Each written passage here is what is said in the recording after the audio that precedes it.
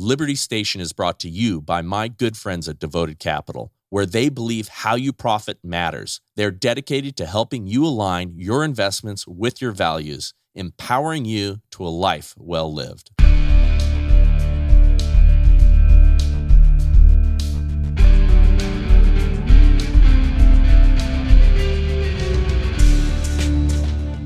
Welcome to the Bryce Eddy Show on Liberty Station, where we are a threat to the Great Reset. And today I have a new friend of mine, but this is a guy that I have heard his name 100,000 times because he has been a longtime supporter of Dennis Prager's and a longtime advertiser. He has his own show now, and he has written a book series called Atheism Kills.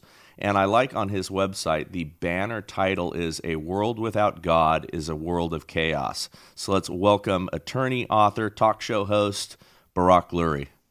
Bryce, thanks so much for having me. What an honor it is to be part of this. I do so enjoy talking about this.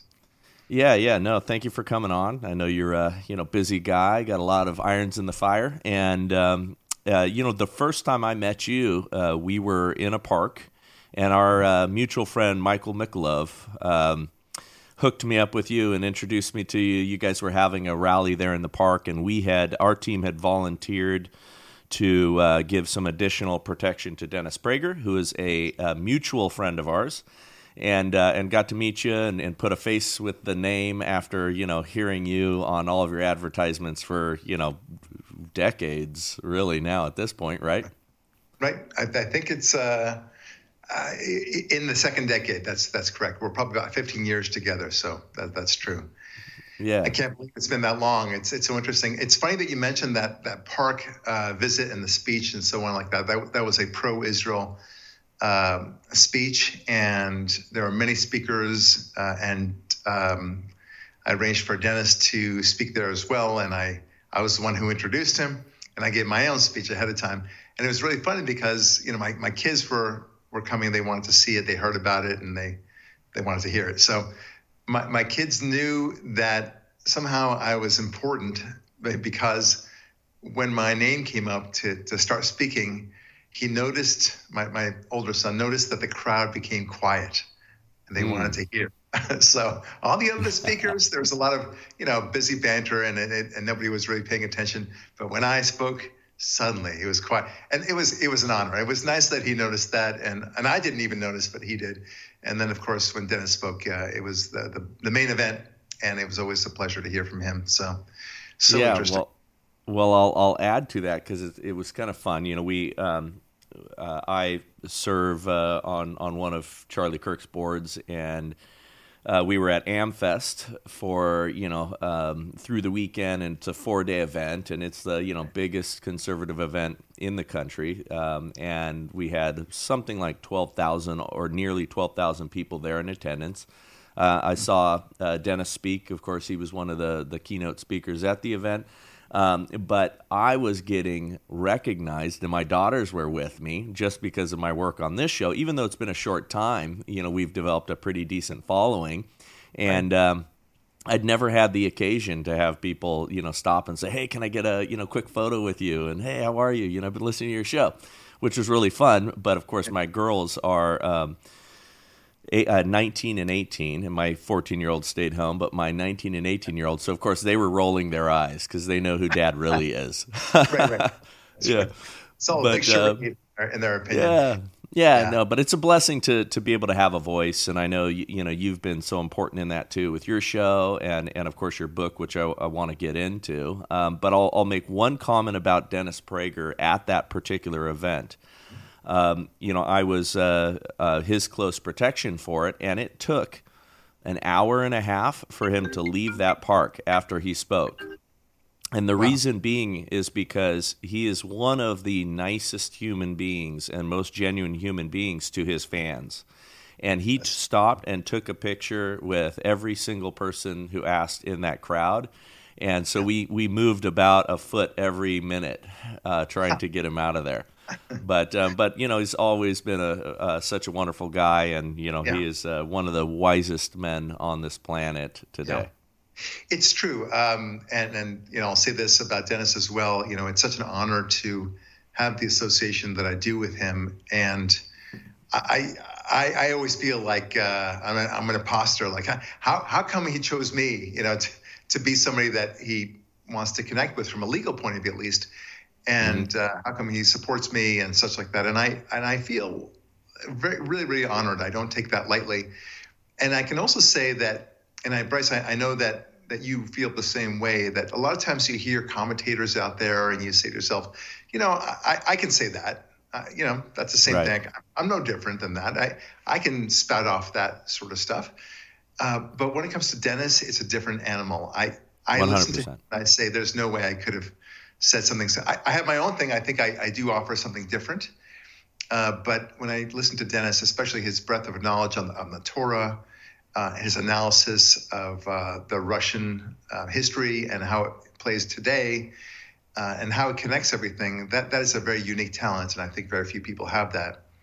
For my sake, my own interpretation of things is about a world without God. I mean, you hit the head on the head. What is it? The nail on the head about this, because, and very often people say to me, well, why is it that you speak so much about your fight against atheism, your fight against godlessness? Why don't you focus on how positive it is to believe in God, how much better your life can be with God? And, I thought about this many times, and the answer is because there are plenty of other people saying that, right? Right. There are a huge number of people, but it's sometimes it's very important to see the opposite of what you're preaching. It's all good and well to talk about God, but okay, great. But what happens when you don't have God in your situation, right? It's like the lithograph of life. It's the negative in the film. And that's what I propose to show. That is my main offering, I think. And I came to it from my own experience as an atheist myself back in my college days, yes, at Stanford. And I feel like I'm doing penance, Bryce, with my books. I feel very embarrassed about my atheism from the days of old. Fortunately, and I do pat myself on the back about this, I grew up. I learned how Amen. shallow and naive it was. And in fact, contrary to my initial impression of myself as a man of great intellect, because I was an atheist, I now realize how silly I was. And then, in fact, you learn so much more. You're so much more wise when you embrace God and when you learn to embrace God. So that is what I offer, and that's what I'll always be fighting. And it's interesting if you look at the comments on my book, not just the reviews for my books, most of which are positive. It's really nice to see. But the negative comments there are so nasty, are so out there. It's clear they haven't actually read the book. They've only read the title. Oh, for sure. Right. But they've given really nasty reviews on that, and which is interesting because they want to proclaim how moral they are, and yet they go about saying what a crazy book it is when they clearly have not read the book. Not only that, but they go to town on my law practice, which also has a separate review section, right? And these are people that I know were never my clients, and they write the nastiest things altogether. Of course. So much further morality, right? But one more thing, and of course I don't want to hog the show. You're the guest. I appreciate that. One of the things that I really come to realize lately, Bryce, is that, it's always more wonderful to earn your money, right? We talk about earning money, and it feels so good. Like if you have kids, the value of letting them make their own money, whether by babysitting or mowing the lawn or doing the dishes or whatever it is. Maybe they work somewhere. And when they get that paycheck for being a lifeguard or whatever it might be, they are thrilled and they want to save that money, right? But if you give them the same amount of money, which let's say it's $350 for that week, and just give it to them, they will not feel at all connected. It's the same amount of money, right? They can buy the same amount of things, but it means much less to them. I just gave an iPhone to my daughter very recently. And by the way, I suggest this to all parents who want to give an iPhone to their kids. They feel like compelled to do so. She's 14 and she only got it just now. And I said, you're not going to get an iPhone until you earn it. And what's that? So I said, well, I want you to read Atlas Shrugged by Ayn Rand.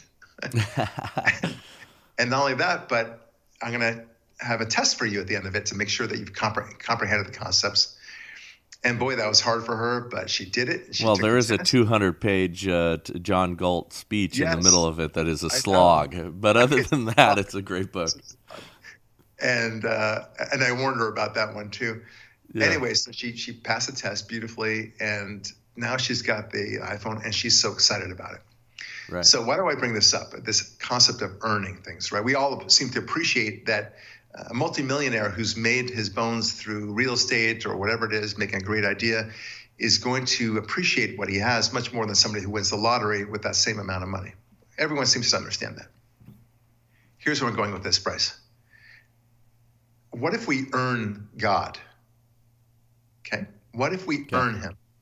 What do I mean by that? I mean that a lot of people come to God because they were born with God. It was kind of given to them by their parents. You shall believe that there's a God, and that's because, he's on our team. That's what we believe.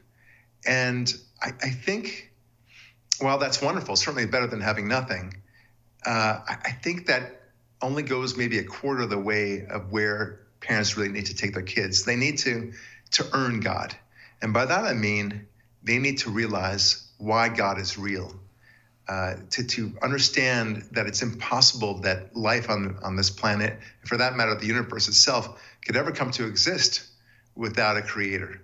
And if they come to that on their own, and they learn about God and the reality of God on their own, then they will have earned him. They will appreciate God all the more and be excited about God all the more. Their lives will be so much more enriched as a result of having him in their lives, and that they found him.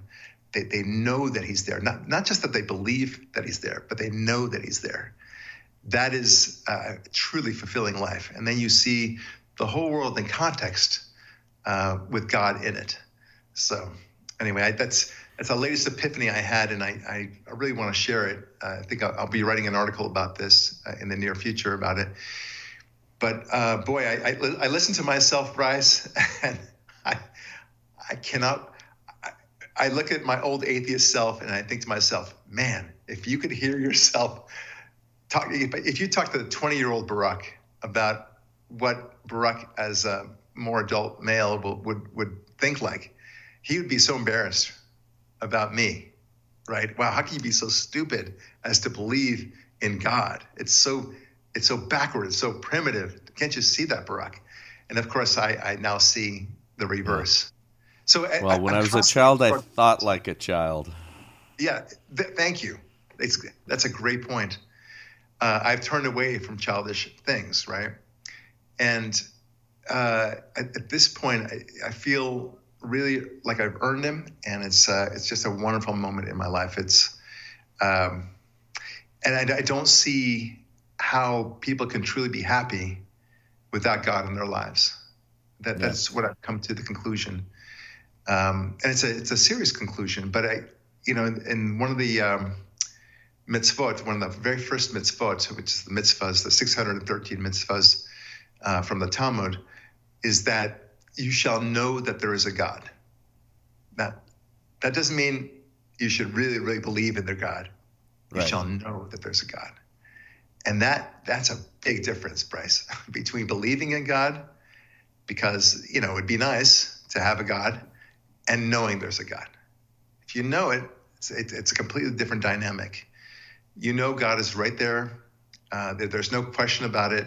He's seeing whatever you're doing. He's evaluating everything you're doing. And it can be scary, but it holds you to account. And a world of accountability is a great world to be in. Anyway, that's just kind of a preface to what I wanted to say. Yeah, no, that's great. And I like your concept, and I'll comment on it about earning God, because at first where you were going with that, I wasn't sure, because we have a, Christian understanding on our end, of we're saved by grace and, all of that. But as you flesh that out, I agree, because in some respects there is, the concept is, you have to make it your own. So, there are, Christian families that, raise these kids, and sometimes the kids completely fall away. Sometimes they reject God entirely, sometimes throughout their entire life.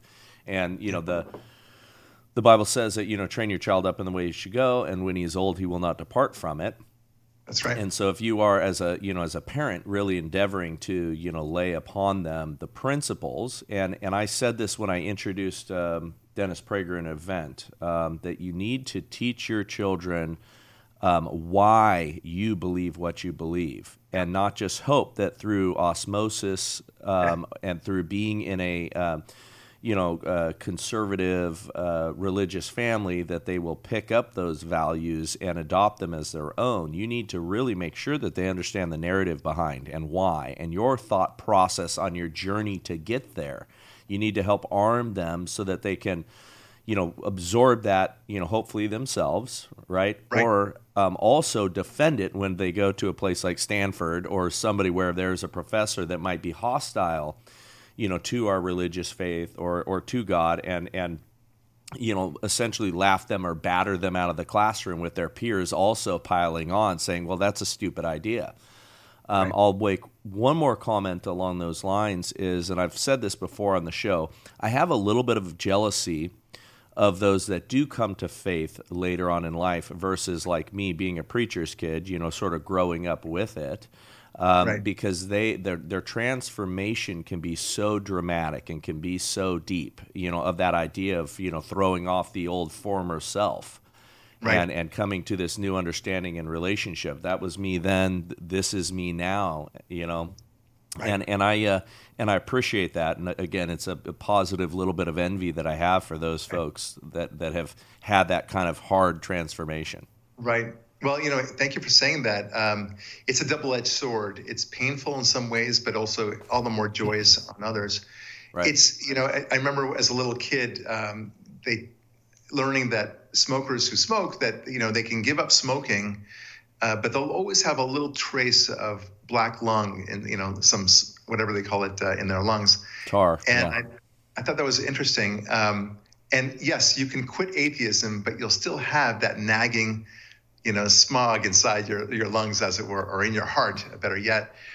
And I resent that for myself, that I have that doubt. It's doubt is good. I mean, in Judaism, we expect that of everyone. That's a big deal. But it is interesting because when you have this doubt, this where I came from, it's all the more, in my opinion, enriching, because you've been where bad things happen. And Dostoevsky famously said, and I'm a big fan of Dostoevsky, he helped me become a believer and now a knower, as it were. He said, a man cannot truly believe in God until he has rejected him. And I never liked that phrase. And only when I had rejected him and then found him, then I began to really understand the power of those words. Now, I think, you don't have to have been an atheist in order to really appreciate God. But I think what he means there is that doubt is good. It forces you to say, okay, well, you want to test your own theories. Like, how can you say that there's a God out there? Explain to me this magical force out there. You can't see him. You can't touch him. You can't hear him. You can't smell him. So therefore, he doesn't exist. Prove you're God. And you have to really kind of be ready for that. And I have, what I think are very compelling answers in terms of the probabilities of the universe and love, life, and everything else. But these are things that really force you to the task. And I feel, in terms of my passion, you always hear about these guys, and I'm sure you know plenty of them. I know plenty of them who've come from Russia, from the former Soviet Union. Yeah. They know what communism is like, right? We know that communism is not a good idea. We know that capitalism is a good thing. We know that capitalism is wonderful. It made America, the greatest force in civilization. But I'll tell you what, they're the people that are going crazy right now, watching what's happening, seeing the precursors that many of them lived through, come and infect America. They're some of the people that are sounding the alarm more than anyone else. Do you know whom you're voting for? With every product you buy and every dollar you spend, you are casting your vote. Devoted Capital offers values-based investing portfolios that are designed to help you reach your financial goals, all the while making a positive impact on your life and the world around you. They are dedicated to educating, engaging, and empowering you to be wise with your investments and to equip you to be knowledgeable with your vote. Visit their website at devotedcapital.com to learn more about values-based investing or dial 805-372-0821 to speak to your values investor advocate today. Investment advisory services offered through Alliance Advisory and Securities, LLC, a registered investment advisor. They know what's what. They have seen it, and they don't want to go back to it, and they just can't. They are shaking their heads as they're seeing this. And do we really have to learn the hard way that communism or socialism is not a good plan? Do we really have to go there? And unfortunately, I think that is, if we let things continue on the way they are, that's what's going to happen. And that's the way I feel about God. I have been there. It's a very dark place. I've been inside my head. I know how I used to think. And if you truly live a life of atheism, you have to be honest with yourself. And this is why I resent atheists who think that atheism and morality can somehow still jibe with one another. They can't. It's impossible. You may want morality. I get that. You may think that morality is necessary for the functioning of civilization, but don't pretend that atheism advances morality. It just does not. Don't pretend that there's free will or that you have true consciousness, for that matter. If to be an atheist, you have to believe that there's no real morality, there is no free will, and no consciousness. Those are basically dogmatic in the atheist structure. You have to understand that. And anytime you say, well, I'm an atheist and I can be very good, okay, well, what does good mean? And so on. So anyway, to the point that you just mentioned, Bryce, I've been there. I know what it's like to be in that head. It's very dangerous. It's ugly. There is no such thing as beauty, for that matter. There's no need for charity. You're a sucker if you help your fellow man. And there is no morality. That's the bottom line. And who wants to live in that world? We are not created for such a world. It does not. There's something instinctive within all men and women that we have morality, that we want morality in the first place. And you have to ask why. So that's why I'm sounding the clarion call about the dangers of atheism and how it destroys everything that we value. And that's what Atheism Kills was all about. That's what Atheism Destroys, the second of the volume series, was about. And I take them, and there will be Atheism Steals. That's my third volume and my final volume. But I go chapter by chapter to show how godlessness destroys free speech. It destroys our sense of freedom, for that matter. It destroys family. It destroys relationships. Let's get into some of those specific points there, and actually free speech. Let's talk a little bit about how it destroys free speech, because we are kind of seeing that right now. But let's tie that, directly to a disbelief in a God. Right. Well, I'm happy to do that. So it's one of my favorite chapters in my book, Atheism Destroys, the second one, where, look, if you were to look at the constitutions of almost every other country, you'll see that there is a reference to the right to free speech. So you think to yourself, okay, that's cool. They have free speech just like we do. And then you look at it and you go to these countries. You can go to modern day Germany, modern day France. They technically have free speech, but we know better. Somehow when you come to America, free speech takes on a very different meaning. And it's not just that it's recognized more thoroughly than it is in Germany or France or even England. There's a sense that it's sacrosanct. There's a sense that it's holy. Even the atheist will, when he talks about America and talks about supporting free speech, he knows that America has a very almost sacrosanct sense of free speech. And he's right. It is sacrosanct here. And in fact, it's the only place in the world where we consider free speech a holy thing. We consider it derived from God. as well as all the other Bill of Rights. But freedom of speech is the ultimate in many ways. It is a God-given right. If you compare it to the constitutions of the EU, these are just some that I pulled out of nowhere. Yeah. But the EU, the Philippines, South Africa, and the former, the Articles of Man by the French Revolution, none of those other constitutions or articles did anything more than have a passing reference, a nod, if you will, to the notion of God. Yeah, we recognize that there was some involvement of God. No, it's not even involvement of God. They will say passing reference to the cultural significance of Christianity in the development of Europe, for example, but nothing more. That's it, baby. Well, yeah, because they don't the big difference, and this is generally worldwide versus us, is that they believe that it's the state that gives those rights, including free speech. So it's no problem for the state to give it away, and that's where we're seeing the transformation here, because we believe that all of our rights are God-breathed, God-given, and the state only really exists to protect those. We've collectively decided that that's their role, and in everywhere else they're ready to pull it, because if the state is the one that gives it, then the state can take it away. Right, that is exactly right. And also think of it from the perspective of the average French citizen or German and so on.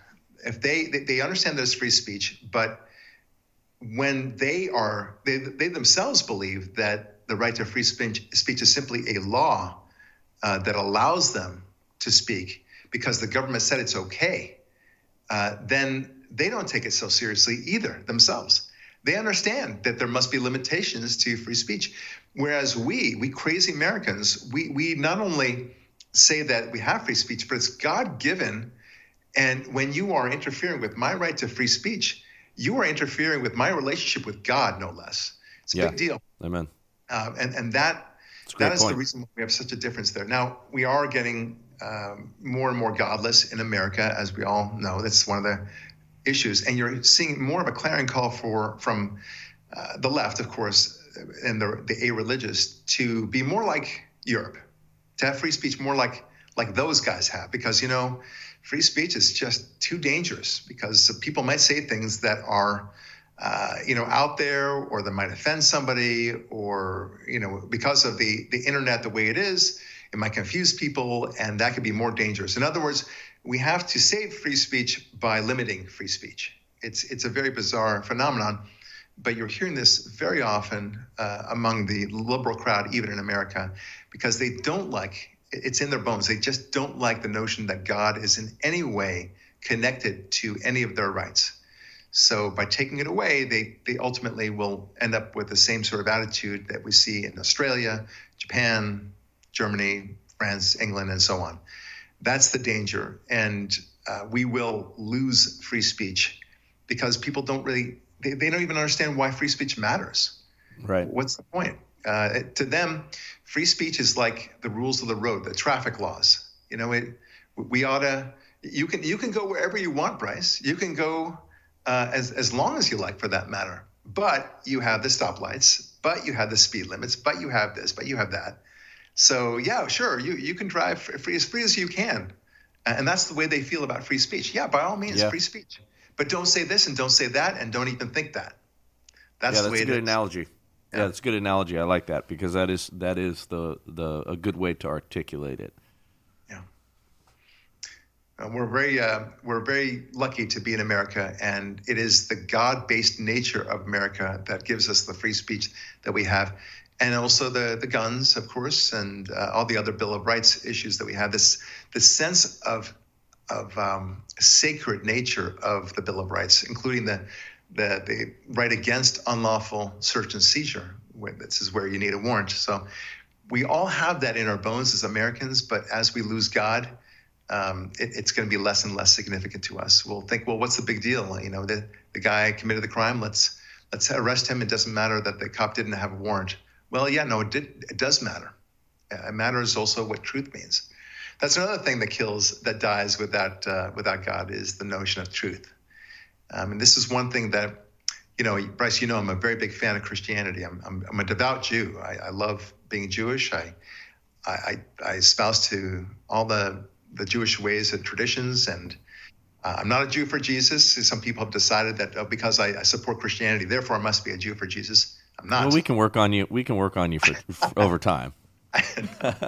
Well, the story's not done on you. Very cute. I love that you still, my Christian friends are still, see me as a hopeful prospect. But look, I have profound respect for Christianity, and you cannot deny the incredible gifts that Christianity has given the world. And when I say Christianity, I mean Catholicism and Christianity, and even Mormonism. Yeah. I'm sorry, I'm lumping them all together. I know that there's a big distinction among Christians and Catholics and otherwise. To me, by the way, as a Jew, it breaks my heart to see people who has advanced such a great thing for civilization, how they are so divided sometimes. To me, I love you all. That's the way I look at it. Because what you are loving is a generally shared values system. Yes. And that's why we are aligned. That's why you. That's why you and I are friends. That's why we can, unite together in, fighting against some of the craziness that we're seeing in this world. We have common cause and again, those common values. But I think that it's an important thing to recognize that, and all of us, instead of being divided on these things, let's make sure that we're moving in the right direction, because everything that we have is really truly at stake by the movements against us all that we're seeing today. Yeah, it is so true. And one of the aspects, we need to speak truth, and that's one of the aspects I love about Christianity is that. Judaism, of course, offered so much for the world. Judaism invented the notion of time as we think of it. People don't really understand that very much. So it's one of the greatest gifts that the Jews have given. This is, of course, before Christianity. Also justice and the notion of law and order and the notion of justice. All these things together are something that the Jews have given the world, the notion of being responsible to your fellow man. Christianity, of course, took that and went even further with the notion of truth with the capital T. I so admire, I think it was John Paul II who said that all that matters is truth, and truth cannot destroy truth. The whole university system was designed just to get to the truth. It didn't care whether the earth was deemed flat or round. It cared for the truth, whatever the science taught it. So Christianity developed science as we know it, developed the school system as we know it, developed the scientific method as we think of it today. Yeah. And people don't get, Christianity unfortunately doesn't get the credit that it deserves. Atheists think, as I used to think, that there are people of science, those guys, and they're better than you. And you silly Christians, you silly Jews, you have complete faith in God, and you just have to cling to him. And as a consequence, you're ignoring the reality of science. That they believe this. I'm telling you, This is 100% what every atheist will tell you, that they are people of science. Yeah, it's foolish because, and one of the things that I say regularly is, it's silly on its face because, science doesn't run counter to God, and God is the author of nature and the author of science. And as we grow to understand science, we're understanding more of his nature and more things that, as studying the Bible and the Torah, God identifies in there scientific principles for us, including before we understood that the earth was round, he called it a sphere. He described the heavens and included that we were rotating around the sun versus what was the understanding of that time. Thermodynamics is expressed in the Bible. All of these sort of principles that we discovered and came to later were foreshadowed or outright declared. in the work. And so it's a funny thing that these atheists do. Oh, well, I can't believe in God because I believe in science, which lately, as you know, has become its own religion. Well, that's right. And that, I think, even proves your point, Bryce, about they claim to be people of science, but science is the last thing that they're doing. When you look at what happened with COVID, I mean, there was no science behind the shutdown. There was no science behind the masks. There's very little science behind the vaccines and how they try to squash all the therapeutics and all the possibilities there. This was anti-science, if anything. And then, of course, don't get me started with global warming and the climate change issue. There's no science behind that. They take any contrary evidence and they throw it away. Like the boxer, that song from Simon and Garfunkel. What is it? A man will believe what he wants to believe and disregards the rest. And that's the way the atheist and much of the secular world today views science. It's a tool of manipulation for them. And then they simply say, well, all the experts agree with me, so therefore you're not scientific if you don't agree with me. Same thing with the lab theory. There's just too many examples of how they suppress science. And meanwhile, and as you articulated very well, Bryce, the Torah, everything. This is a challenge that I give to every atheist, and they get quite stumped by it. So I say, show me in the Torah where there's any scientific proclamation in the Torah, such as what you just mentioned about the earth being a sphere, where you can say, aha, you see, it's false. The Torah is wrong. Now, I'll get to a separate discussion about walking on water and the Red Sea splitting and such like that. But I'm talking about the notion of anything that's non-miraculous, that the way the universe actually is. And you can't take the miracles that are declared to be miracles. You can't take those. It's itself outside of the natural world.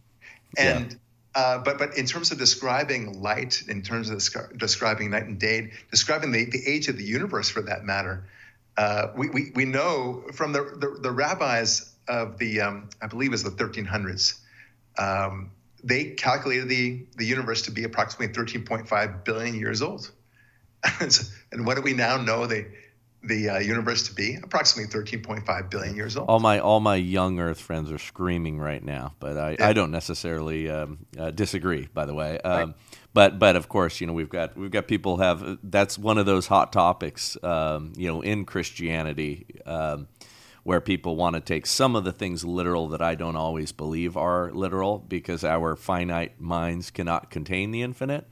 And I hate to get too deep into not with you and I, but I hate to get too deep into those things because those are those things that are these in-house fights that I believe distract us from the mission that is at hand. Well, this is one of the reasons why I talk about earning God, because you do want to take these little quips in the Bible. For example, that the earth. That the universe and the earth were created in 6 days. Okay, well, let's take that head on. And people don't realize that there's so many things that are lost in translation. Mm-hmm. The word day in Hebrew is yom. Yom is more than day. Think of it more like an era or an epic. Yeah. Epic, And it's more logarithmic. So, or stage if you want. So stage 1, stage 2, stage 3. And so in the translation, it says days, and people say, well, okay, well, you see, therefore it doesn't work.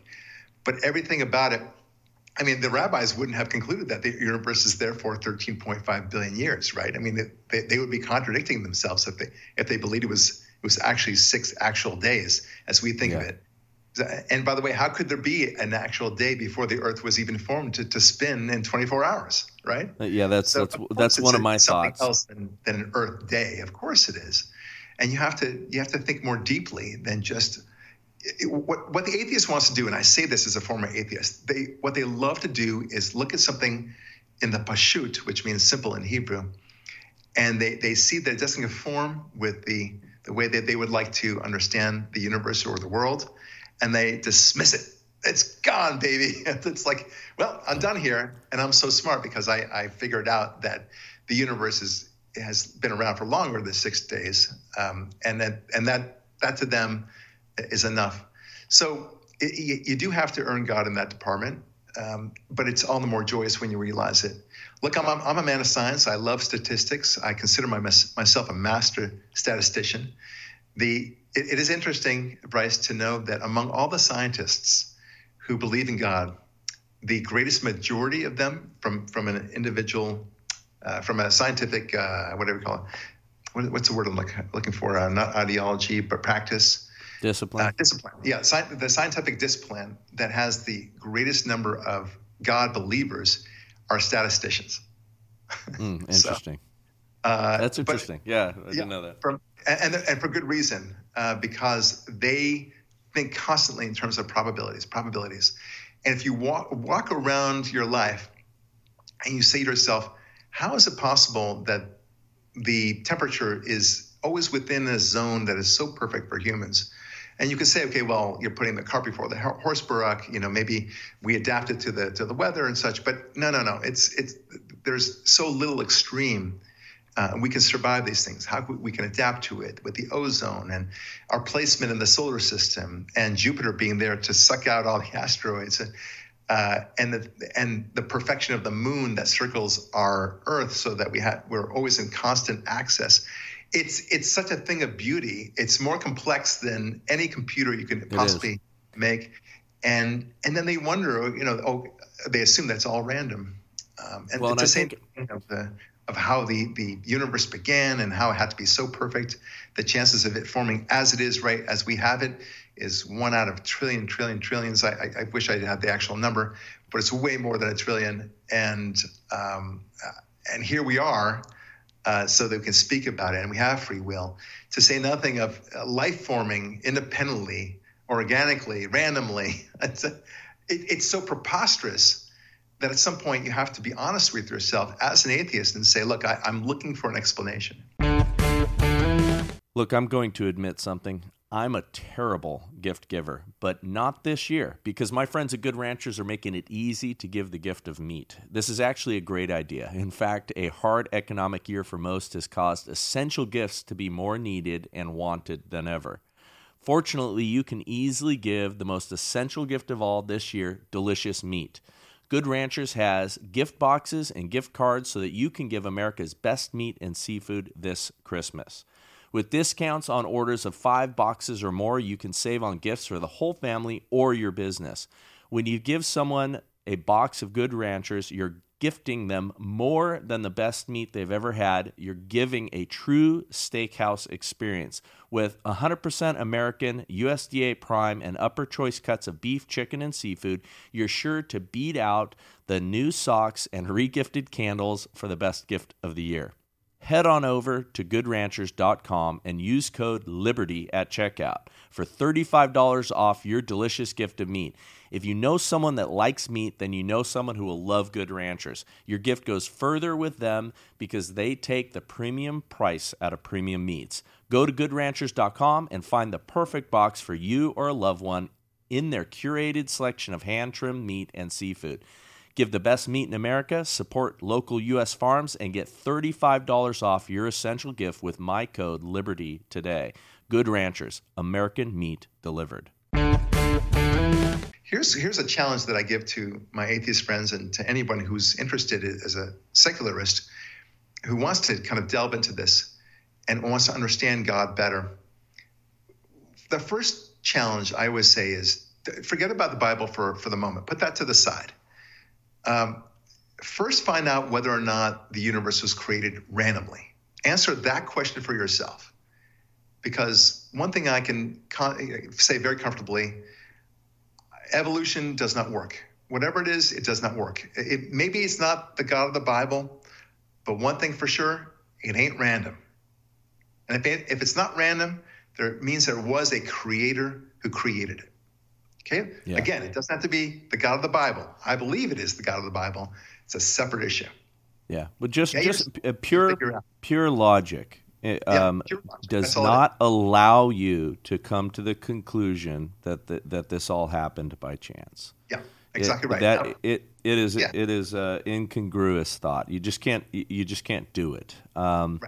But I think a lot of folks, I would say that atheists fall into a couple of different categories. Right. The most common category are, there's the people that are just agnostic. They aren't sure. They don't even want to delve into it all that much. They're living their lives, and they don't want to actually think on some of these big things or really contemplate or investigate these things. And I encourage people, you should have a curious mind in life. You will be far more rewarded and far more successful in life if you adopt that mindset. But let's put them aside. I love it. The people who are adamantly atheist or declare themselves to be such, there's the arrogant folks. Many of them are very smart or believe they're very smart and very highly educated that are so uncomfortable in admitting that they can't know everything. And there are things that you cannot completely understand about God or the universe that we are in. And that idea bothers them, and that idea and that thought of just going, you know what, I don't know. Or, R.C. Sproul always called it the, finite mind cannot contain the infinite. And so at a certain point, we are going to run up against the wall, and we're going to have to admit our frailty and just say, you know what, I don't know. And then there's the people, I'll say just this last little category, are the people that, and I credit this to Adam Carolla, who he says, I just don't believe in God. I don't have a chip on my shoulder against him. And there are people who have usually it's because they had a parent, a religious father figure, somebody that failed them, abused them, did them wrong, did not reflect the goodness of God. Yeah. And so they have a bone to pick with him or a chip on their shoulder, and I think it falls into that kind of a category. It's very interesting, Bryce, and I like the way you phrased that. I think a lot of people are angry with God, or angry with this human that interpreted God or shoved God down their throat a certain way, and it's really a shame, and it's actually childish. You may have an English teacher who was not nice to you. Does that mean that Shakespeare was not a good writer? I mean, does that mean that you shouldn't care about grammar? Of course not. Likewise with math or any other subject that you have. But somehow, if somebody raised you with Christianity or Catholicism or Judaism, and they were too stern or too disciplinary, and you didn't like it, somehow that tosses out God and the validity of religion altogether. It's a silly notion. You do have to grow up. I will say that, on your comment about not being able to explain everything, first of all, you're 100% right. We now know that we'll only at best know 4% of what there is to know about the universe. We'll never know more than that. We'll be always operating around the margins to get around that 4%, 3.9, 4.1 at most. That's it. We're done. I went to LAUSD so for me it's like 2%. I'm sorry. Exactly. Anyway, so but what the atheist is now saying to you, listening to what you just said, he said, well, there's some things we just have to acknowledge we don't know. And what he's saying and what I would say is, okay, you don't know that, Bryce, but that doesn't mean just fill it in with this phantom God that will be the answer to all things that are. He's the God of the gaps, is what they call it, right? Right. He's a placeholder for those things that you don't know, and that's not scientific. It's not rigorous. You have to challenge yourself. Well, the problem is, for that, putting that aside, is that you'll never get to the point where you say that you can explain everything through science. First of all, you just can't. It's just impossible. We just established that. But it ignores the main issue, which is, what are the probabilities that the universe happened by itself? You have to answer that question as an atheist. If you want to promote that, then you need to know the numbers. Get to the numbers, because there are serious numbers there. That's all scientific, right? We have that. And by the way, for recommendations on that subject, I would recommend anyone to Gerald Schroeder's book, The Science of God, where he goes through all the numbers, the probabilities that the scientific community has agreed are the probabilities of these things happening. And don't take his word for it or my word for it. Take the word of Stephen Hawking, who was a very famous atheist. He did not believe in God, but he did understand the probabilities that the universe coming to itself by itself are so astronomically, way beyond, astronomical is not even a fair word. It's so preposterously, astronomically unlikely that he had to fabricate a concept of the multiverse. It was really Stephen Hawking who kind of came up with that notion. Why did he come up with the multiverse? Because that allowed him to reduce the odds that this one particular universe came about randomly, and that therefore it was likely that a universe among all these other infinite number of universes would come up with the universe that we now have. So you see, he just changed the game. I don't know. It's like stuffing ballots into voting. But that's another story altogether. Hey, so I want to ask you a question that I love to ask all my Jewish friends. Yeah. Why are there so many Jewish non-believers, irreligious folks, and why are they all seeming to be liberal or lefties? Right. Okay. So you kind of, first of all, I love the question. Your question was the best framed question on this score, and I do have an answer because I answer it all the time. I have to, as a Jewish conservative, I do. Your question itself answers your own question. Here it is. When a Christian tells me he's a Christian, Bryce, I know you pretty well, but I don't know you as well, so I'm going to ask you a question. When you tell me you're a Christian, that means that you believe that Jesus died on the cross for your sins. He's your Savior, correct? Correct. Right. And he was resurrected, and he came back, right? Yep. And one day he'll come back as a Messiah again. Yep. Right? And my guess is also that you go to church at least, I don't know, I'm going to say twice a month, maybe every week for that matter. Is that fair? That is fair. Okay. And if you said, I'm not a Christian, that would mean you don't do those things, right? Right. So that is not the same thing for Jews. When a Jew tells you that he's a Jew, that can mean anything. It can mean that he goes to temple twice a month, like you do, or once a week. He could be very observant. It can mean that he's questioning. It can mean that he's an atheist. When I was an atheist, you would never be able to tell me that I'm not a Jew. I was a Jew full on. There's no getting around that. So being a Jew is more of a nation than it is a religious tenet. It is the religious aspect of it should be, and I think that it should be a pillar of being Jewish, but not so in the Jewish tradition. So when you talk to a Jew and he says he's liberal, or anything about himself, it doesn't mean that he believes in God at all, or what his level of observance is. So it's not a surprise that when you see a lot of Jews who are not religious, that they would vote liberal, right? So all the Christians, for example, that may have been raised Christian, but don't identify as Christian at this point, they don't believe in Jesus, they don't believe in the resurrection, all those things. You wouldn't say, oh, look at all these Christians and what a liberal vote the Christians are engaging in, right? But when it comes to the Jews, because we consider ourselves a nation, then the Jews are voting, I put that in quotes, as a liberal bloc. And that's the distinction. Yeah. To make it even more clear to you, as you go more and more observant as a Jew, the more likely you are to be conservative. So all those Orthodox rabbis with the hats and the curls and all that you see, as typical with the beards, those really, all of them love Trump. Every one of them. I mean, I'm sure there's one or two, but they're still very conservative in heart, whether they like Trump. And there's probably some that prefer DeSantis in there. Exactly. But they certainly don't like Biden. And just to give you an example. So by and large, the Reform Jews tend to be pretty Reform in their beliefs as well. A lot of them don't necessarily believe in God, but they go to synagogue, which is nice. It's something that they give back to the community. It's significant. But among the Reform Jews and those who don't attend synagogue whatsoever, they tend to be much more liberal. And that hopefully answers your question.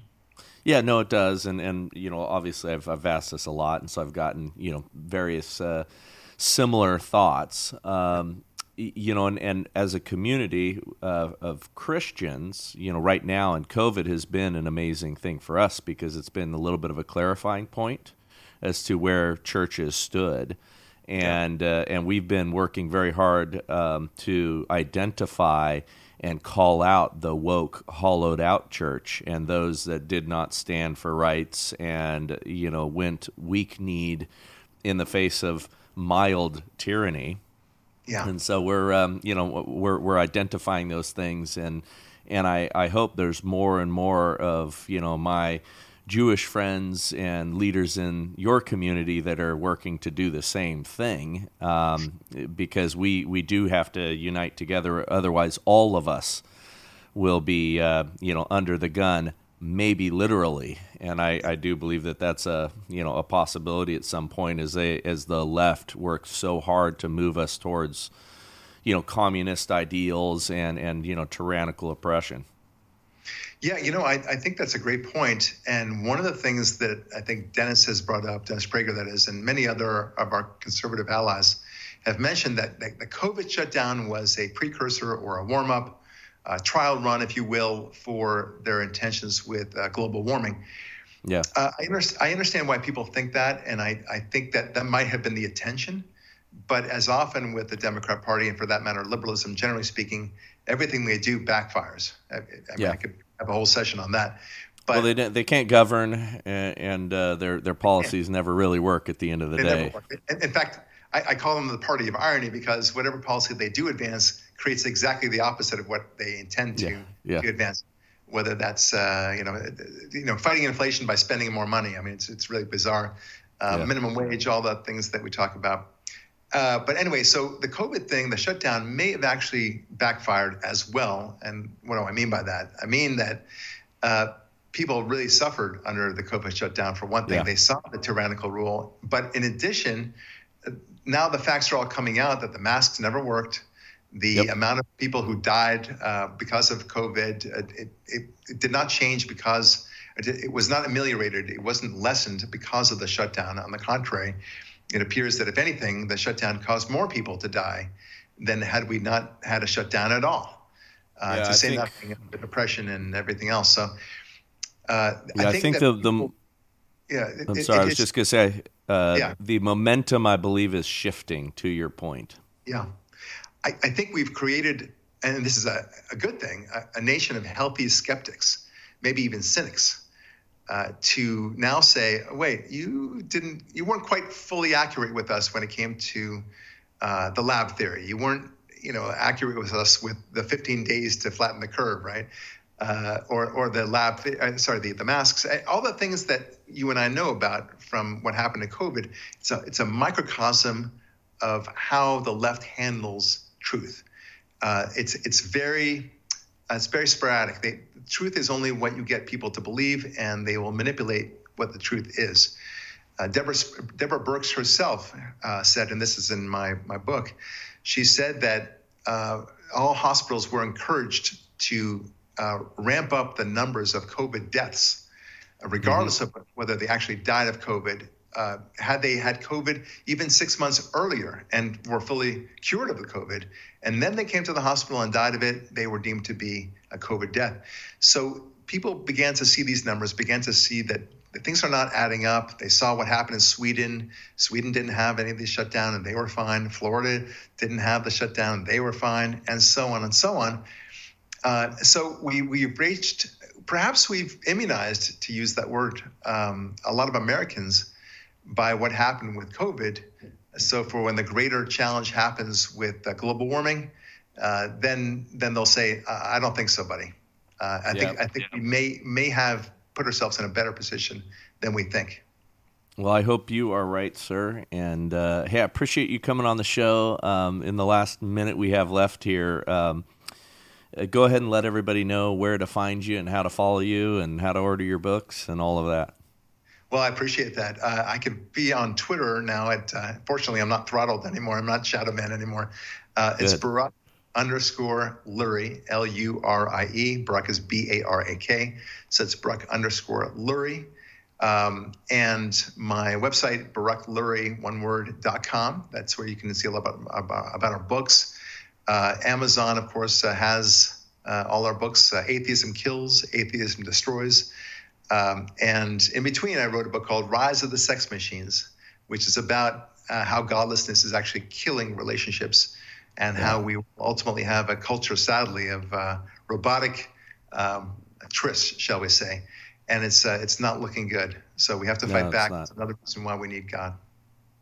Well, amen. Well, hey, thank you so much for coming on, and I look forward to coming on your show shortly, and appreciate this. And let's chat again soon, and maybe I'll get you up here to the church one time. You can visit us, and we'll have you in studio.